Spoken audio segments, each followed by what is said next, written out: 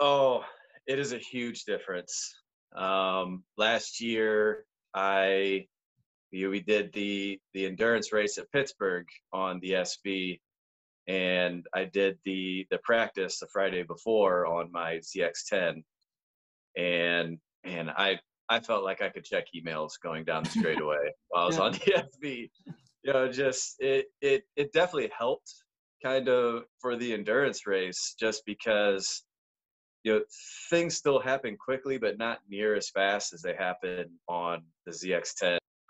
It is actually the most random thing ever, Yeah. really. I never really rode anything with two wheels and a motor in my life up until I was around 22, and I was kind of saving up for a sports car, and ended up just going to a dealership with a friend of mine. We're just like, hey, let's uh let's act like we're gonna get motorcycles and see what kind of deal we're gonna get.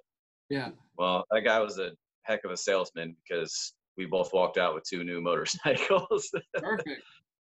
Yeah, you're definitely a guy that has the pace to be out there with us. You were a quick guy. You were a guy that I was chasing there.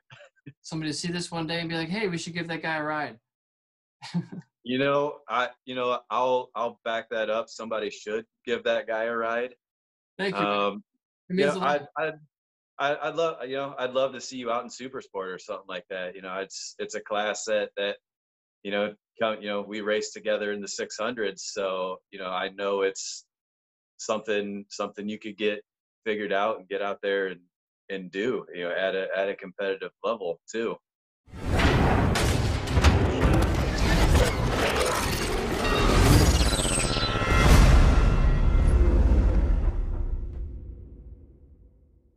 Maybe I can hear you now. Hey, what's going on, man? Hey, there it goes. What's up? Good to see you, man. I haven't seen you in probably at least 2 years. Oh yeah, it's definitely been a while.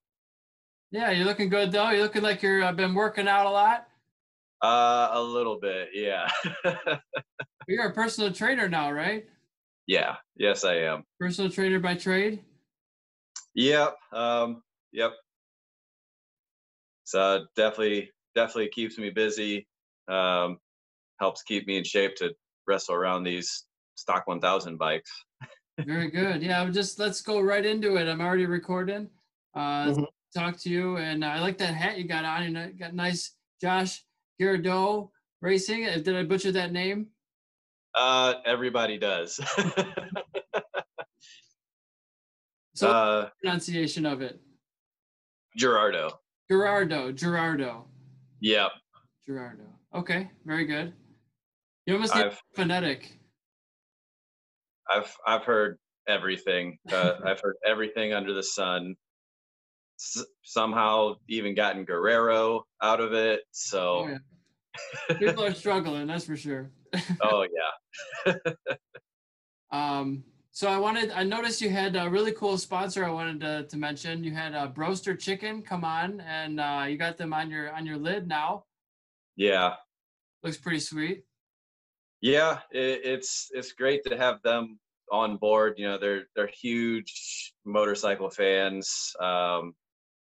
Kirk is a former racer himself too, so just him, being at the races. And he hasn't come this year just due to our whole COVID situation and everything. Um, but yeah, it's great to have a company that's kind of outside of the industry be a sponsor, and they're just huge fans of the sport. They've to be on kind of the rider list that they've sponsored is definitely flattering because guys like Kyle Wyman been sponsored by them. Josh Hayes was for a little bit there too. So yeah, Some to big kind of names there. oh yeah, to have one of my helmets on Kirk's wall with just some of the riders that's there, it's definitely very flattering. That's great. And for some people who don't know, Josh is now a professional motorcycle racer, and you're racing with Moto America, sanctioned by the FIM, which is a world level, sanctioning body. and Mm. it's a high level sport that we're competing at now. And you're still doing some WERA, I think, still doing some endurance racing as well. Yeah, I'm riding with SWG Motorsports on their SV 650 in the lightweight class, and it's again, everything didn't really go to plan this year for that, because initially it was going to be me and a couple other Moto America riders that were going to compete in that, but everything getting rescheduled. It hasn't really exactly worked out the plan as most things this year has for people. Right. Yeah. Do they know how many rounds they're going to have for the endurance series this year? They've had they've had two or three so far. I've only been able to ride at the Roebling round with Oh them yeah. so far, and I think there's two or three left, and unfortunately, I think they all conflict with Moto America rounds. Ah, of course. So yeah, so they've had to find some replacement riders to fill in for us, and who knows, we'll probably give it a try next year. Endurance racing is a lot of fun. You never really know what's going to happen, what the day is going to bring, and anything can happen in 4 hours. Yeah, or sometimes 6, 8, 12, right? Yeah. Oh yeah. I've never done a race longer than 4 hours. I really couldn't imagine the the focus riders have to compete in a 12-hour race and a 24-hour race. I know they're rotating in and out, but still, it's just a long time to stay focused. Long stints, and sometimes at night or in dark and dusk conditions. It's difficult. It's different conditions, and you're also Yeah. not riding a bike that's yours. It's a group. It's a mix mash of riding styles and different settings. It's a compromise, that everybody agrees to. Oh yeah. We've definitely had that. Because typically I'm the bigger rider, at 6'4", over 200 pounds. My teammates are still not anywhere near my stature. Yeah. So yeah, trying to find a compromise in a setting that still works for me and still works for them, and for us to be competitive is definitely tough. Right. And what is the transition like going from the was it SV 650 to the 1000 machine that you're on in the Moto America paddock? Oh, it is a huge difference. Last year, we did the endurance race at Pittsburgh on the SV, and I did the practice the Friday before on my ZX10, and I felt like I could check emails going down the straightaway while I was Yeah. on the SV. Just it definitely helped kind of for the endurance race, just because you know things still happen quickly, but not near as fast as they happen on the ZX10. Just you get to that next corner so fast that it sometimes to ride the SV, it's nice to kind of have that little bit of time that Yeah. you're heading down to the straightaway to the next corner. I mean, it might be you're still racing, but it might be a little bit more relaxing, right?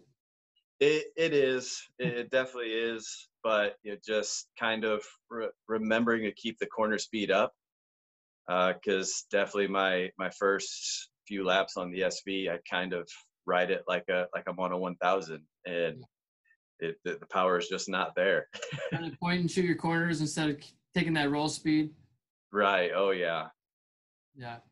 Very good. And I think you have another great sponsor, Arai, for a helmet that keeps you Yeah. safe and keeps your noggin in good condition for all those falls and spills that are inevitable. Yeah, I've been very fortunate to be partnered with some great companies, Arai being one of them.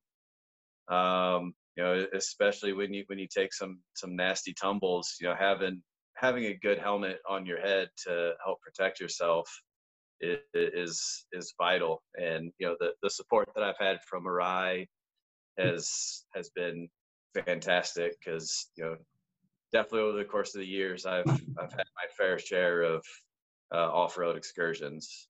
Yeah. And I had a question for you. There's factory and then there's privateer, but there's also people who are kind of in between that. I don't know what you call them. What would you consider yourself, and where do you fit into that those categories there? Oh, I'm definitely full on privateer. Um, I'm owner of the team, and I handle every single aspect of the team. It'd definitely be great to have some factory support from Kawasaki. Uh, as the sport grows, I can definitely see them, coming with more support. Maybe even having their own like fully backed team. Being ran by somebody. But it'd be great to have them back. We have um, Honda in the stock 1000 class right now, so it's great to see some of the manufacturers kind of making their way back into the sport. Yeah, there's quite a few now. We got Suzuki, Yamaha, Honda, Ducati. Is there any more I'm missing? I don't think MV has a 1000. No MVs or Aprilias. Um, but yeah, we got a couple Ducatis out in the field too, and so it's great that we're kind of we're getting a lot of manufacturers involved one way or another.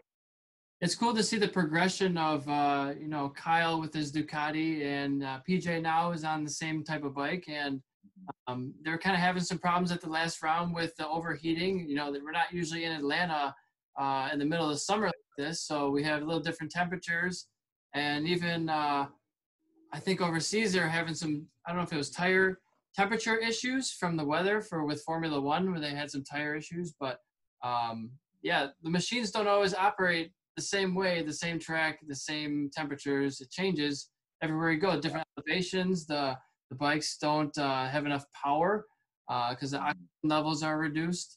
So yeah, it depends, and there's so many factors in a race weekend that you just don't have control over. Oh yeah, yeah. We unfortunately did have a little bit of a technical issue at Road Atlanta last weekend, so that unfortunately I had to retire early from race two. Uh, it was definitely a bummer because I was kind of excited. I got a pretty good start, which is not my forte. The launch is not something that I'm great at, and able to move up a couple spots and be on the tail end of a few guys that were a little bit faster than me, and really thought I had a chance to kind of latch onto them and see if we could dice it up and maybe make up a few spots. But kind of like you said, that's racing. Things happen. We'll get it sorted out for Pittsburgh next weekend. Yeah, for sure. And a lot of the teams, I'm sure, didn't have as much time for testing, and that would be a factor as to why some of these things are popping up that weren't diagnosed before because they never knew they were problems. Right. Yeah. Yep. And so everybody's starting from scratch with this whole COVID thing, for sure. It's been an extremely interesting year. Just every from when Road America was announced, that at least I'm sure everybody felt the same way, where it kind of felt like we were maybe a little scrambling a little bit to get things put together for it, because we didn't really know if we were going to have even a season or not. Right. Yeah. And I wanted to go back to, you mentioned your starts. You said you weren't so good at your starts. Um, you also said you were over 200 pounds. Is that Yeah. so? I remember when I was racing, one of my things that I was always really good at was the starts. I'm also, when I was racing, 150 pounds. So, that's at least 50 pounds difference. And I know you can't lose 50 pounds. That's just not probably physically possible for you to do that. No, it'd be definitely really tough for me. I've tried adapting my diet and changing the way I work out a little bit to kind of lean out, but I'm a former ball sports player. I was a basketball player. So kind of having that muscle mass on me is just something I've always had, and definitely would be tough to get rid of. Yeah.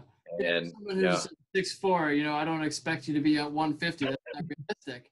I wonder if it's maybe more fair if instead of, I think they just weigh the bike, right? They don't weigh, maybe they weigh you, but it's not part of the equation. The bike is what matters. So what yeah, if you had a bike and rider ballast combination so that every rider in the field and bike was the same weight? Now, I'm not for that because I'm a light guy, but honestly, yeah. like it kind of makes sense. That would make it more fair. Do you think? It it would level the playing field in some ways, but I do think in a sense that my my height can help in some areas, um, because I am taller and I am longer. It does allow me to kind of move my center mass around a lot more. So I can use my body to help move the bike around a little bit easier than some of the smaller guys in the field that they have to wrestle with it definitely more than I do. So over the course of a race, it may work into my favor.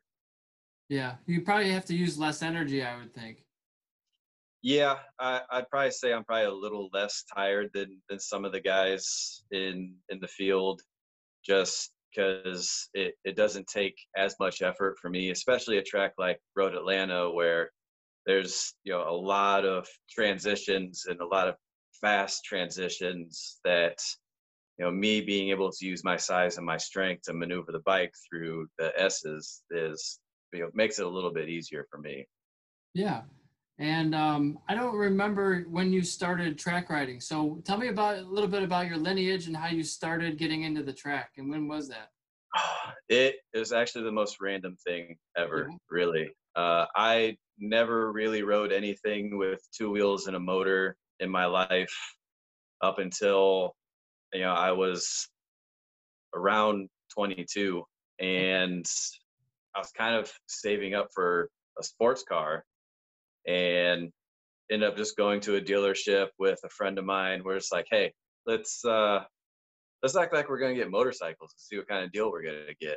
Yeah. Well, that guy was a heck of a salesman because we both walked out with two new motorcycles. Perfect. Yeah, so I kind of made some friends at the dealership, and they're talking about track days. So I jumped in and did a handful of them one summer, and literally it's just one of the guys that worked at the dealership. He's just like, "Hey, I'm gonna start racing next year. You should too." And I was just, the competitive side of me was just like, yeah, I definitely want to do that. Because track days were fun. Now we're gonna throw in the competitiveness of trying to, beat somebody else.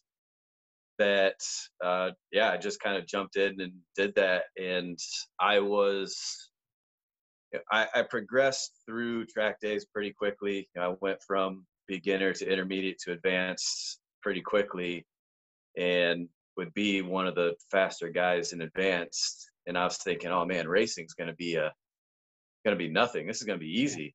This might be what I'm supposed to be doing. And my very first race, I was dead last. I got absolutely blown away by everybody in the field. It was the biggest piece of humble pie ever that I quickly realized Yeah. uh, race pace is a lot faster than track day pace. There's just so much to learn. Oh yeah, it really is. So yeah, I just kind of came up through the WERA ranks on the 600, and just about a year ago, actually decided to make the jump to the 1,000, mainly just because I'm a bigger guy. So, you know, the leader bikes are just slightly bigger size wise, but also just the bump in horsepower might offset just my size as well. Yeah, I've heard a lot of guys go to the 1000s who are a little bigger trying to get rid of that disadvantage with the 600. You don't see it as much with the 1000. Yeah, it's definitely a little bit of an equalizer. Just the modern leader bikes are Yeah. so ridiculously fast. It's insane. Yeah. And so you've had to change your riding style, I'm sure, a little bit to accommodate that, to maybe point and shoot more, not carry as much corner speed at sometimes. Yeah, that's something I'm still working on. I still ride like I'm on a 600 Yeah. a little bit to an extent, and that's probably just my riding style. So it's something I'm trying to work on, but also kind of make the bike work for my riding style as well. Yeah. So it's I have a new sponsor that's come on board with DMR Performance Suspensions, Okay. and Jamie's been at all the rounds with me, so he's been kind of help being my chassis guy, and that's been nice because I've never really had a suspension tuner to Yeah. just work directly with me. It's so So valuable to have that right in your back pocket to just say, hey, I'm feeling this in corner 3. What should I do? It's like, oh, yeah, do this. It's like, oh, well, I would have never thought of that. yeah, it's kind of coming up through the ranks is kind of a cool feeling to have somebody that I can just pull into pit lane and be like, hey, it's doing this and this and this, and he'll just tweak the suspension for me and go back out, and could be better, could be worse. But I mean, we've made a lot of progress in getting the bike set up for me, and it's definitely helped a lot. I've gotten a lot more comfortable on the motorcycle, and it has taken some time. Road America, round 2, we had some issues that honestly I only had 14 flying laps the entire weekend. Oh, that's it? That's it. We had some other issues that slowed us down, and it just took me too long to get up to pace. Yeah.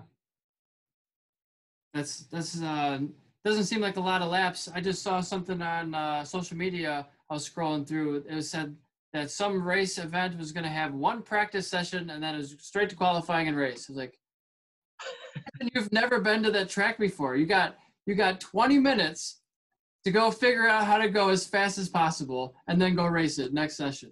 It's like, I mean, if you're a professional, sure, but Oh most yeah. schools, that's tough. That's real tough for a lot of people, and that's definitely one thing I've noticed. You're making this jump to Moto America this year is these top guys in every class, really.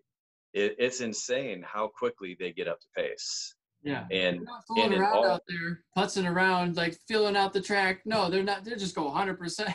oh yeah, it's absolutely insane. Guys like Cam Peterson and Corey Alexander, they're not wasting any time getting No. up to pace, Yeah. and it definitely puts a little pressure on guys like me who are still trying to get some things sorted out. But that's part of the challenge. I like kind of having the challenge too, so we'll get there. And you're doing the full season? Is that stock 1000?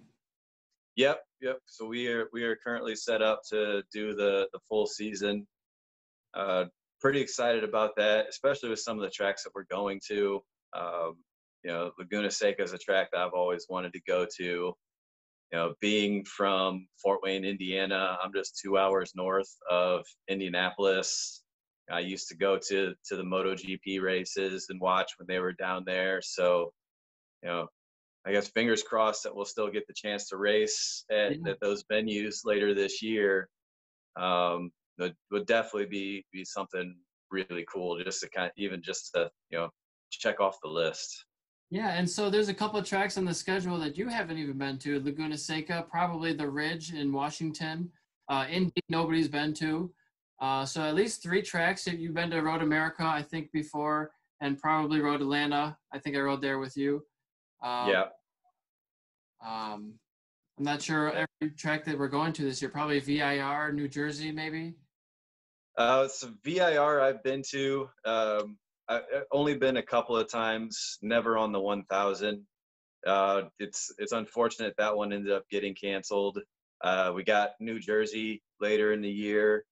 I've been there one time on a 600, so I at least know which direction it goes. Can help. It's very Yeah, the Ridge, never even seen ever. The videos that I've seen from Moto America's Instagram or other riders' social media that have been there, it looks like a really cool track. It definitely looks like a fun track.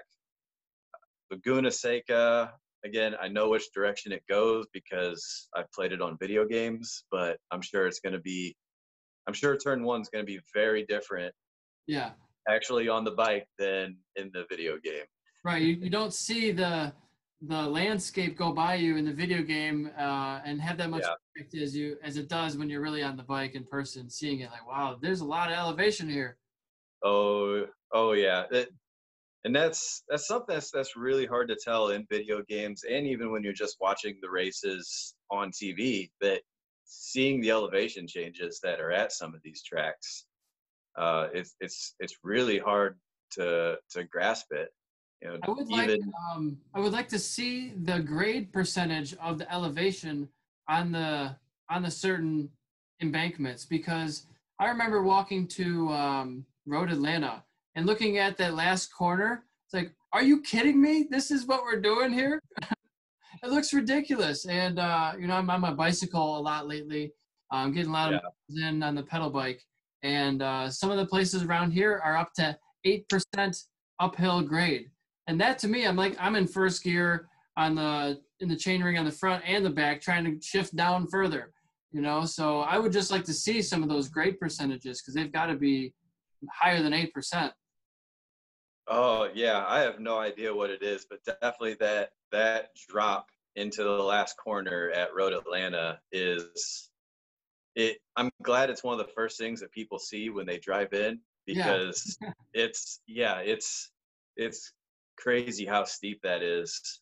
Even the stretch leading into the chicane, coming feeling off the that back way. straightaway, you just kind of all of a sudden crest that hill, and then shortly after there's the five board. Yeah. It would be He's cool to have done the gravity cavity at Road Atlanta, the old layout that they had, where you Yeah. like there would be so much G forces that people would G out and hit their body work on the ground, cars and bikes. Oh yeah. Jamie, my suspension guy, and Kirk with Grosser, they're both former racers, and they've both raced there back with the old layout, and they every time I go to Road Atlanta, they tell me about how it was and how insane gravity cavity was. And Yeah, I even remember when I first started watching the superbike races, and they were still using the old last corner yeah, going through there, and even that was fast. Like sketchy. I I I still remember watching those races thinking I could never do that, Yeah. and well, now I'm here trying to do that. Well, you're doing it now. I mean, you're not trying; you are doing it. Yeah. You're Oh out. yeah. I would love to be out there. I would love to be just. I don't even care where I finish. The first step is just get back out there and then worry about where you're finishing. For me, anyways. Yeah, the competitive side of me gets frustrated with where I'm at in the field, because I would just like to be up further. But yeah, sometimes I do kind of have to take a step back and look. Like, the competition that I'm facing is no joke. Even in the stock 1000 class, those the top guys in the class are, they're national champions. They have quite the resume on themselves. So for a guy that kind of just randomly decided to race, to even be able to qualify in a race with those guys, it's something I do kind of have to remind myself, like, it's this is, definitely no joke, and not everybody's able to, even have the opportunity to try to do this. Yeah. Or even want to, or have the balls to, or the money to, or the funds, or the time, to dedicate to it. Yeah, There's a there's lot of definitely a lot of barriers. things that got to play into it just to make a season happen. For sure. And we were talking about that last corner at Road Atlanta. I've actually crashed there. It wasn't like a full on crash. I was qualifying for Wera National 600 Superstock qualifying at Road Atlanta there. And I had just gone a little too wide. I didn't crash. I went into the gravel, but it's really, really thick pea gravel. So you can't really get out of it very easily. It's Yeah. you in really quick. And so I was, bucking and weaving, and I ended up, the bike came to a stop, and I ran away. I didn't even fall down. I ran, and I broke 2 zip ties on my bodywork. That was it. So it was the cheapest crash I ever had. It was awesome. The the gravel at Road Atlanta could definitely do some things to your bike. I had a moment coming out of turn 5 years ago that it's somehow like ripped my foot peg off the rear set, Yeah. but also my shifter lever was just dangling there. So I had finished out the race just in third gear with no left foot peg. Like every left corner, I'm just almost, flat tracking it where I'm just pulling my leg up as high as I can to try to finish the race. It's those people do those drills where you can't use a foot peg, or you butt to your seat, or you don't have a handlebar. Those are tough, but they train you for incidents like those. Yeah. And you got Pittsburgh coming up next. Is that Mhm. Yep. next weekend's Pittsburgh? And I haven't rode the new configuration since they redid the pavement, since they made the south portion of the track. I hear that's a really cool section to go on. It's an absolute blast. What they've done to the track ever since it was Beeve Run, is amazing. The surface itself is, one of the smoothest surfaces I've ever ridden. Oh yeah, wow, Um, that's and high just praise. what's that? That's high praise. I mean, you've rode Barber, you've rode some world level circuits already. Yeah, it's definitely right up there with tracks like Barber. Just as far as, it seems like how well they've taken care of the track service. It's really, in a lot of places it's really smooth, but the the addition that they've added to it is definitely great. The S's section is, again, me kind of being a guy who tries to carry more corner speed and, you know, kind of uh, suffers on the exit a little bit. Those are sections where I I might have an opportunity to do a little bit better. Yeah, So I'm definitely excited about Pittsburgh because the layout of the track is definitely something that might lend itself to my riding style a little bit more. sure. Yeah, I think they should. Well, it doesn't really matter for this year, but to make it more like Barber, they don't really have too many embankments. Well, I guess they have a hill that you can sit on, but I was just thinking maybe they could put in a couple more grandstands up, and then you'd be right there with some of the best tracks. Yeah, it'd definitely be cool if they had a lot more areas for the fans to spectate because Yeah. they do have the hill there Yep. that it's great that they can see the majority of the track. But yeah, there's definitely sections of the track that fans don't get to see. When we disappear behind, I don't know, I think it's like turn 3 or something, and we end up coming back up the hill Yeah. toward the north side of the course. They don't fans don't really get to see that part of the track, and there's actually some action that can happen there because it's a pretty good braking zone that's heading into the chicane right there, and then you're heading down the hill. Um, so I would assume that they have plans to do something like that in the future, Yeah. but Yeah, it'd definitely be cool if it was like a track like Road Atlanta or Road America or Barber, where there's kind of a lot of areas for spectators to go and check out the track. And they even have some TV screens up at some of the events. You can maybe see yourself go by. Yeah, Road America is the only track where I noticed a TV screen. Yeah. Um, And heading these are like into, 30-foot wide TV screens. yeah, it was huge. There's definitely one I noticed in turn three that there's a big, so I could see kind of what was going on there. Um, and I was kind of as it was getting late in the race, it was kind of my check to see were the leaders coming up on me or not. You get out of the way. Do you see blue flags pretty often? um, I actually didn't see any at Road Atlanta this past round. So the front runners did end up catching up to me in race one, and I don't remember seeing any. So I didn't really have the opportunity to get out of the way. Um, but it was kind of all in sections where they could get by pretty cleanly. I haven't rewatched the race yet, so I don't know if I affected the outcome for anybody. If I did, sorry. Uh, Yeah, I mean, I'm I'm I'm all for, yeah, let's get out of the way. But also, I love lap traffic. I love that because it just opens up so many opportunities. You could say opportunities to screw you up, sure, but you could say the opposite as well, that you could get by and the guy behind you gets screwed up and you got a now a gap and you have a buffer.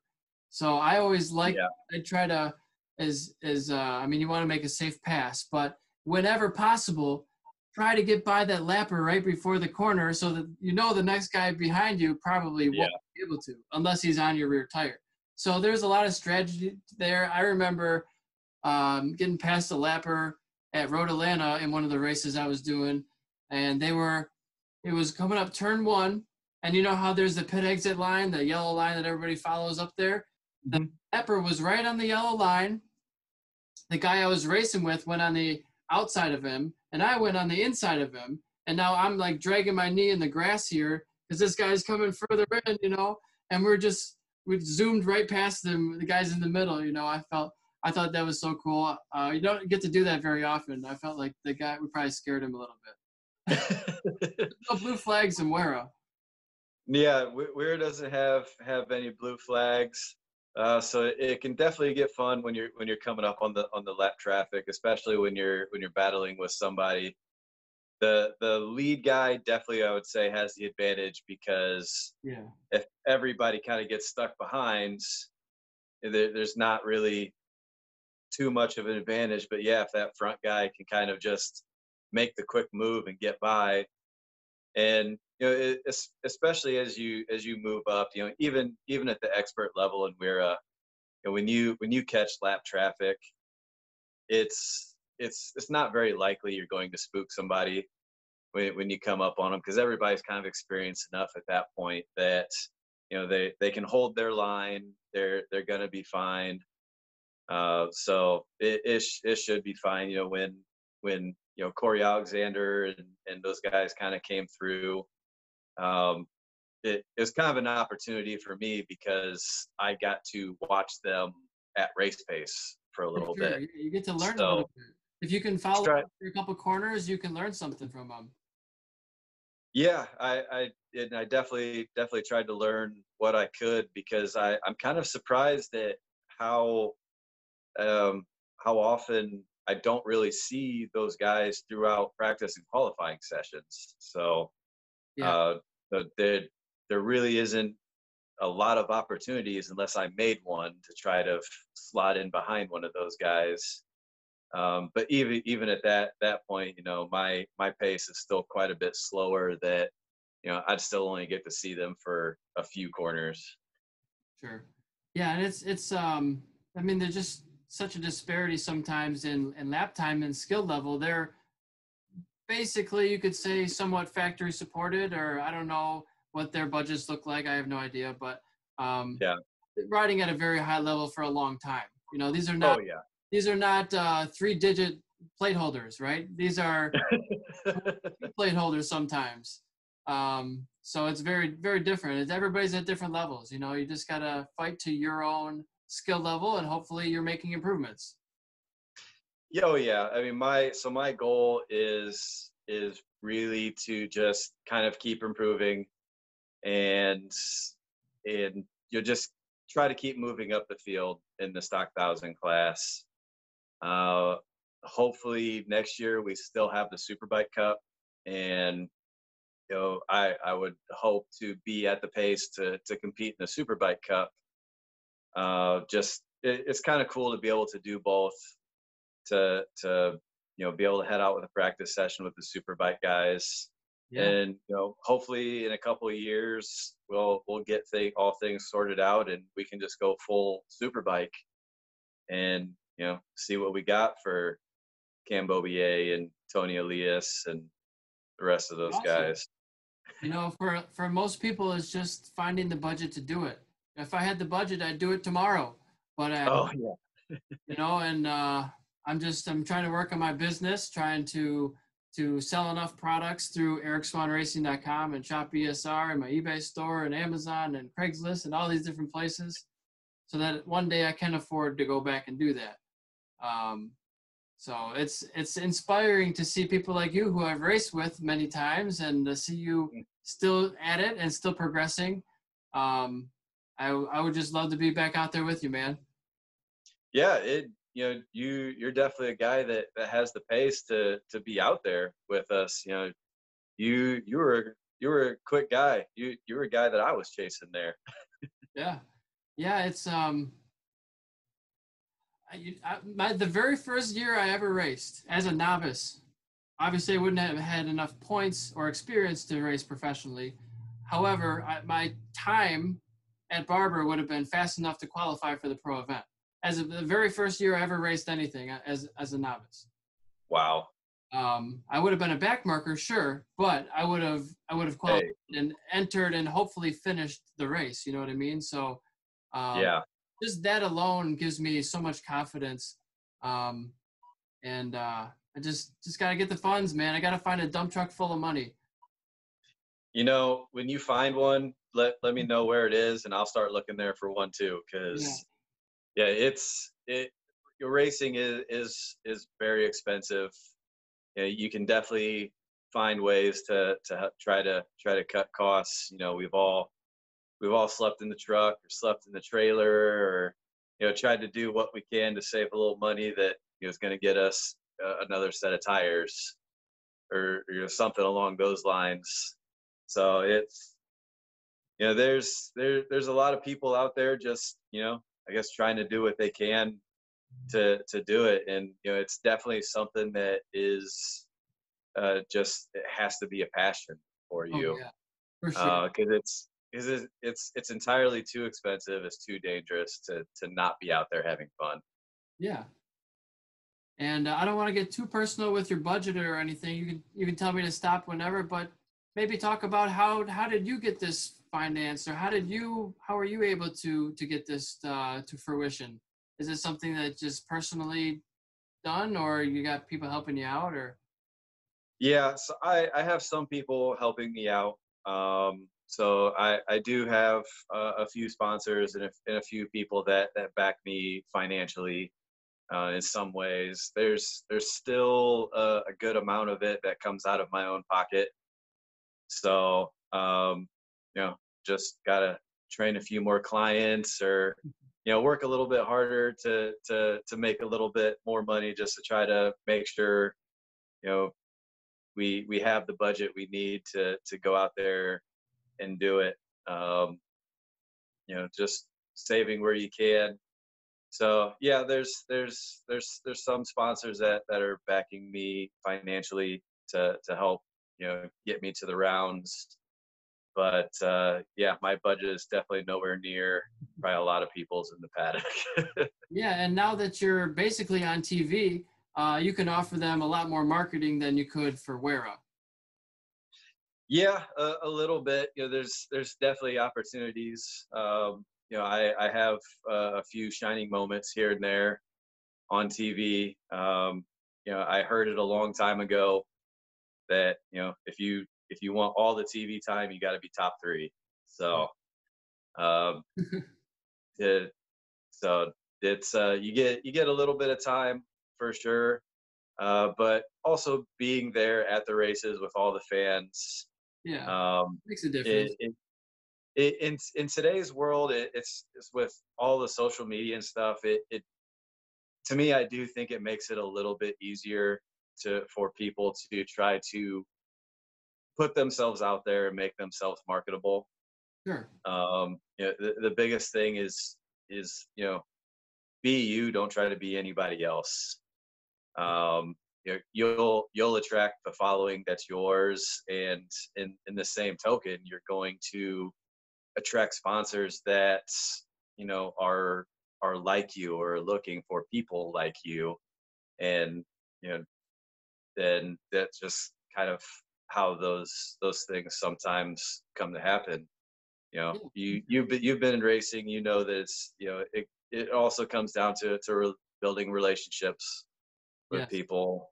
Yep. Can't So burn it's those bridges for sure. You have to be nice to your sponsors and provide them with what they're looking for. You can't just ghost anybody. Obviously, you have yeah. good reputation. You can't be getting DUIs and getting arrested and whatever. Um, None of that stuff. Yeah, and that kind of goes along with needing to be marketable. There could be some companies that want the bad boy out there, but that they may think even bad press is still press. But I would probably not advise it. Right. Like the most interesting man in the world, maybe. Kind of What's that? like the Yeah, most interesting man in the world. yeah. So but you're figuring out what your niche is, and everything will kind of fall into place with that.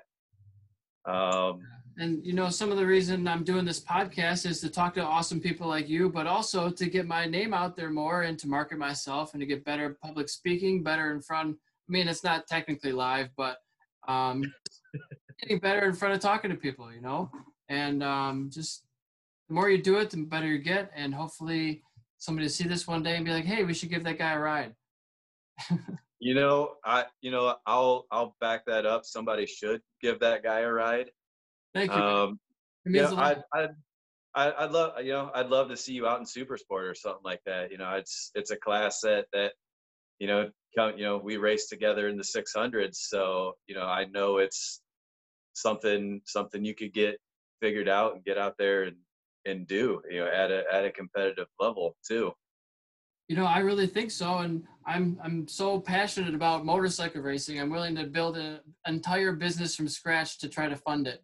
So I'm not giving up, and yeah, I raced at a whole bunch of different tracks, and I had pretty competitive lap times. I mean, I wasn't pro level speed, but I was able to qualify for pretty much any round that I went to based on the lap time. Um, and I did it with zero budget. I mean, I had some sponsors here and there, but you saw my bike when I was first started, man. I didn't even paint it. I had duct tape number plates, and I was towing Yep. Pontiac Sunfire in a Harbor Freight open trailer I built myself with my old street bike. I had no money when I was started, and just like you, I had no plan. I had no plan to race. I just wanted to go to the track and do track days, Yep. and I found out I was already faster than people who were racing. So I'm like, I'm just gonna try this racing thing. So yeah, and I'd love to get into karting and cars, but one thing at a time. Yeah. You definitely got to get all those things take budgets. Yep. So the Here I cars thing. decided. Yeah, go ahead. I'm sorry. No, the cars thing would definitely be cool to do one day. Since not really anybody in my family rides, I'm sure they would prefer that I raced a car than a motorcycle. Yeah, Just having that cage around me, they'd love that. right. A little Um, safer maybe. but no, I always thought it'd be cool to race like an open wheel car, like Oh an yeah. Indy car or something like that. That would just be be so cool. I think the speed of a Formula One car might scare me, but who knows? Yeah, it's just man, I feel like if I had the right budget, and if I had the right maybe I don't know the right people, or I haven't met the right people networking wise, that I could be out there competing at a high level, whether many different forms of motorsport. It could be motorcycle road racing is what I have the most experience with, but I'm also very fast in a kart. I did the kart racing at Pittsburgh, where they had the United States Pro Kart Series track, and Mhm. we did like a reverse grid qualify race, feature race, and I won the event, and I beat the guy who worked there. And he said, "Who are you? Who are you? Like who are you?" Like he was mad. Like, and I said, "I'm coming. I'm from motorcycles. I just stopped by for fun." He's like, "You're fast. You're really fast." And I've done the only endurance racing I've done is actually kart racing. There's a local kart place that has timing and scoring near my house, so you can see your lap times. And I think at one point they had 200,000 or so people do a lap, and I was 25th out of Wow. 200,000 people. So, you know, Wow. right up there with the fastest people. And some of these guys who do the kart racing leagues that I've done, I mean, these aren't shifter karts. These are just like 45, maybe 40-mile-an-hour karts, but they're still Okay. fast, you know? And some of these guys who do this are professional car drivers. And I'm competing right there with them. So um, I like to just be competitive and in the motorsports aspect of it. Um, Yeah. I've been doing mountain bike racing and foot racing. You can see all these different plaques and things. Those are all foot races and mountain bike races that I've been doing since I got out of motorcycle racing. I didn't retire. I'm just taking a hiatus.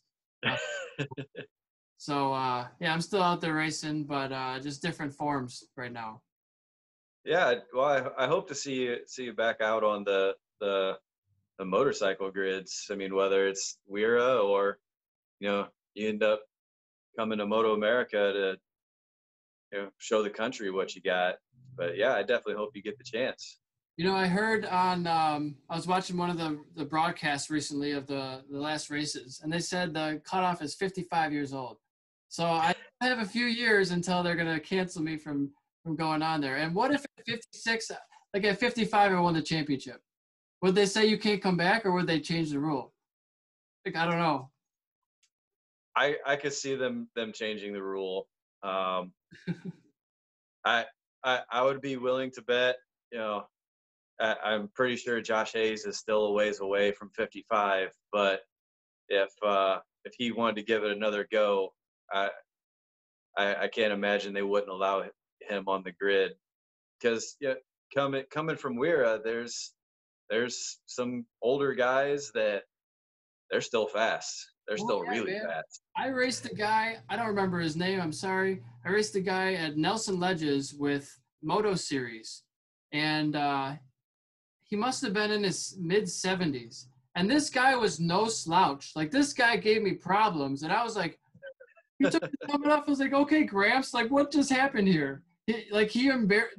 I mean, he was extremely talented, but in a way, I felt embarrassed. I was like, how did I not like get away from this guy, him being so old? And you can still compete. I mean, you don't want to fall down as much. Obviously, you want to be a little more careful. But Yeah. he was very fast, and I was impressed. And that made me think, like, wow, maybe racing's not over at 30.